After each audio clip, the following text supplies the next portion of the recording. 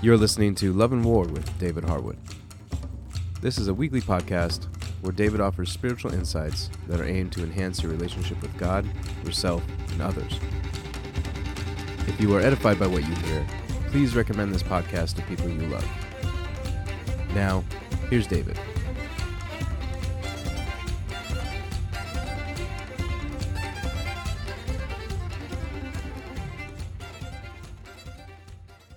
Receiving hope.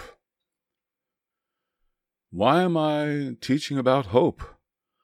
I'm not trying to inform people about hope because of the current cultural climate of confusion, anxiety, anger, and despair. I'm not trying to be relevant to this season. I believe that knowing scriptural truth about hope will edify believers in every season of life. My hope is that, for at least a few, the instruction I'm offering will last beyond this immediate time and, with those few, edify the believing community. Perhaps it will strengthen their relationships with God and thus help to hasten Messiah Jesus' return. Jesus spoke of his return within the context of the coming judgment on Jerusalem and the nations. He exhorted his disciples to anticipate his return. The way we are exhorted to expect our end-time redemption provides a pattern of the attitude we are to maintain as we persevere in our present hopes. Consider what Luke recorded that the Lord said about the end times. I'm giving a synopsis of Luke 21. The prophet of prophets prophesied that there would be wars and disturbances, plagues and famines in various places, terrors and great signs from heaven. Jesus foretold that persecution would be a precursor to the redemption. He said that in the midst of that persecution, family life and long-term friendships will break down and people will be betrayed by those they love the most. He warned that we would be loathed throughout the world. Then he specifically prophesied Jerusalem's destruction, the Jewish people's diaspora, the times of Gentile domination, Jerusalem's restoration, and the close of this age. And this is what he said next. There will be signs in sun and moon and stars, and on the earth dismay among nations, in perplexity at the roaring of the sea and the waves, men fainting from fear and the expectation of the things which are coming upon the world, for the powers of the heavens will be shaken. Then they will see the Son of Man coming in a cloud with power and great glory. But when these things begin to take place, straighten up and lift up your heads, because your redemption is drawing near. Luke 21, 25-28. There will be universal dismay and confusion. People's hearts will give out because they are expecting what they dread. The spiritual foundations of culture, governance, economics, identity, and relationships will be shaken. Note, the Lord did not say, don't worry about it, you won't be there. What he did say was, straighten up, lift up your heads, look for the coming redemption. It's right around the corner. Sometimes the Lord's apostles urged the disciples to be courageous. 1 Corinthians 16, 13 and 14, Tree of Life version. Be on the alert. Stand firm in the faith. Be men of courage. Be strong. Let all that you do be done in love. Jesus himself said that we are to be faithful until death. Do not fear what you are about to suffer. Behold, the devil is about to cast some of you into prison so that you will be tested, and you will have tribulation for 10 days. Be faithful until death, and I will give you the crown of life. Revelation 2:10. Peter taught that we should not fear our society's threats.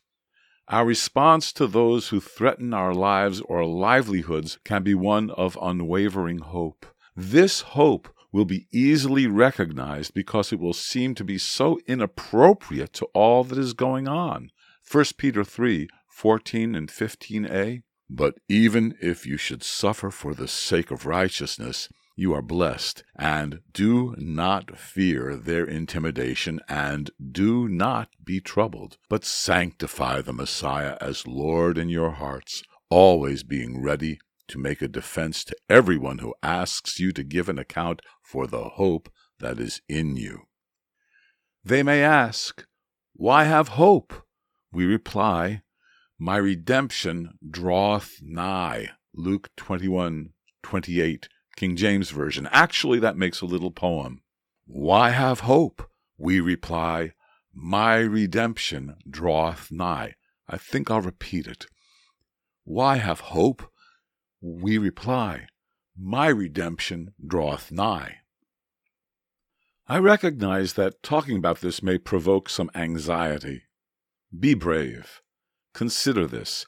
Courage is walking in covenantal love's actions despite the fear that may tempt us to withdraw. Hope helps maintain love. Love does not give up. Hope inspires courage. Through hope, we persevere through adversity. Sometimes circumstances war against our anticipation. When that happens, courage becomes essential to continue to hope. It is a spiritual synergy. Hope stirs courage. Courage is required to maintain hope. Godly hope provokes a holy defiance against perceived daunting circumstances. Abraham hoped against hope. Elisha told his disciple to disregard the enemies that surrounded them. He directed his servant, and then God enabled him to see what was unseen. 2 Kings 6:15-17.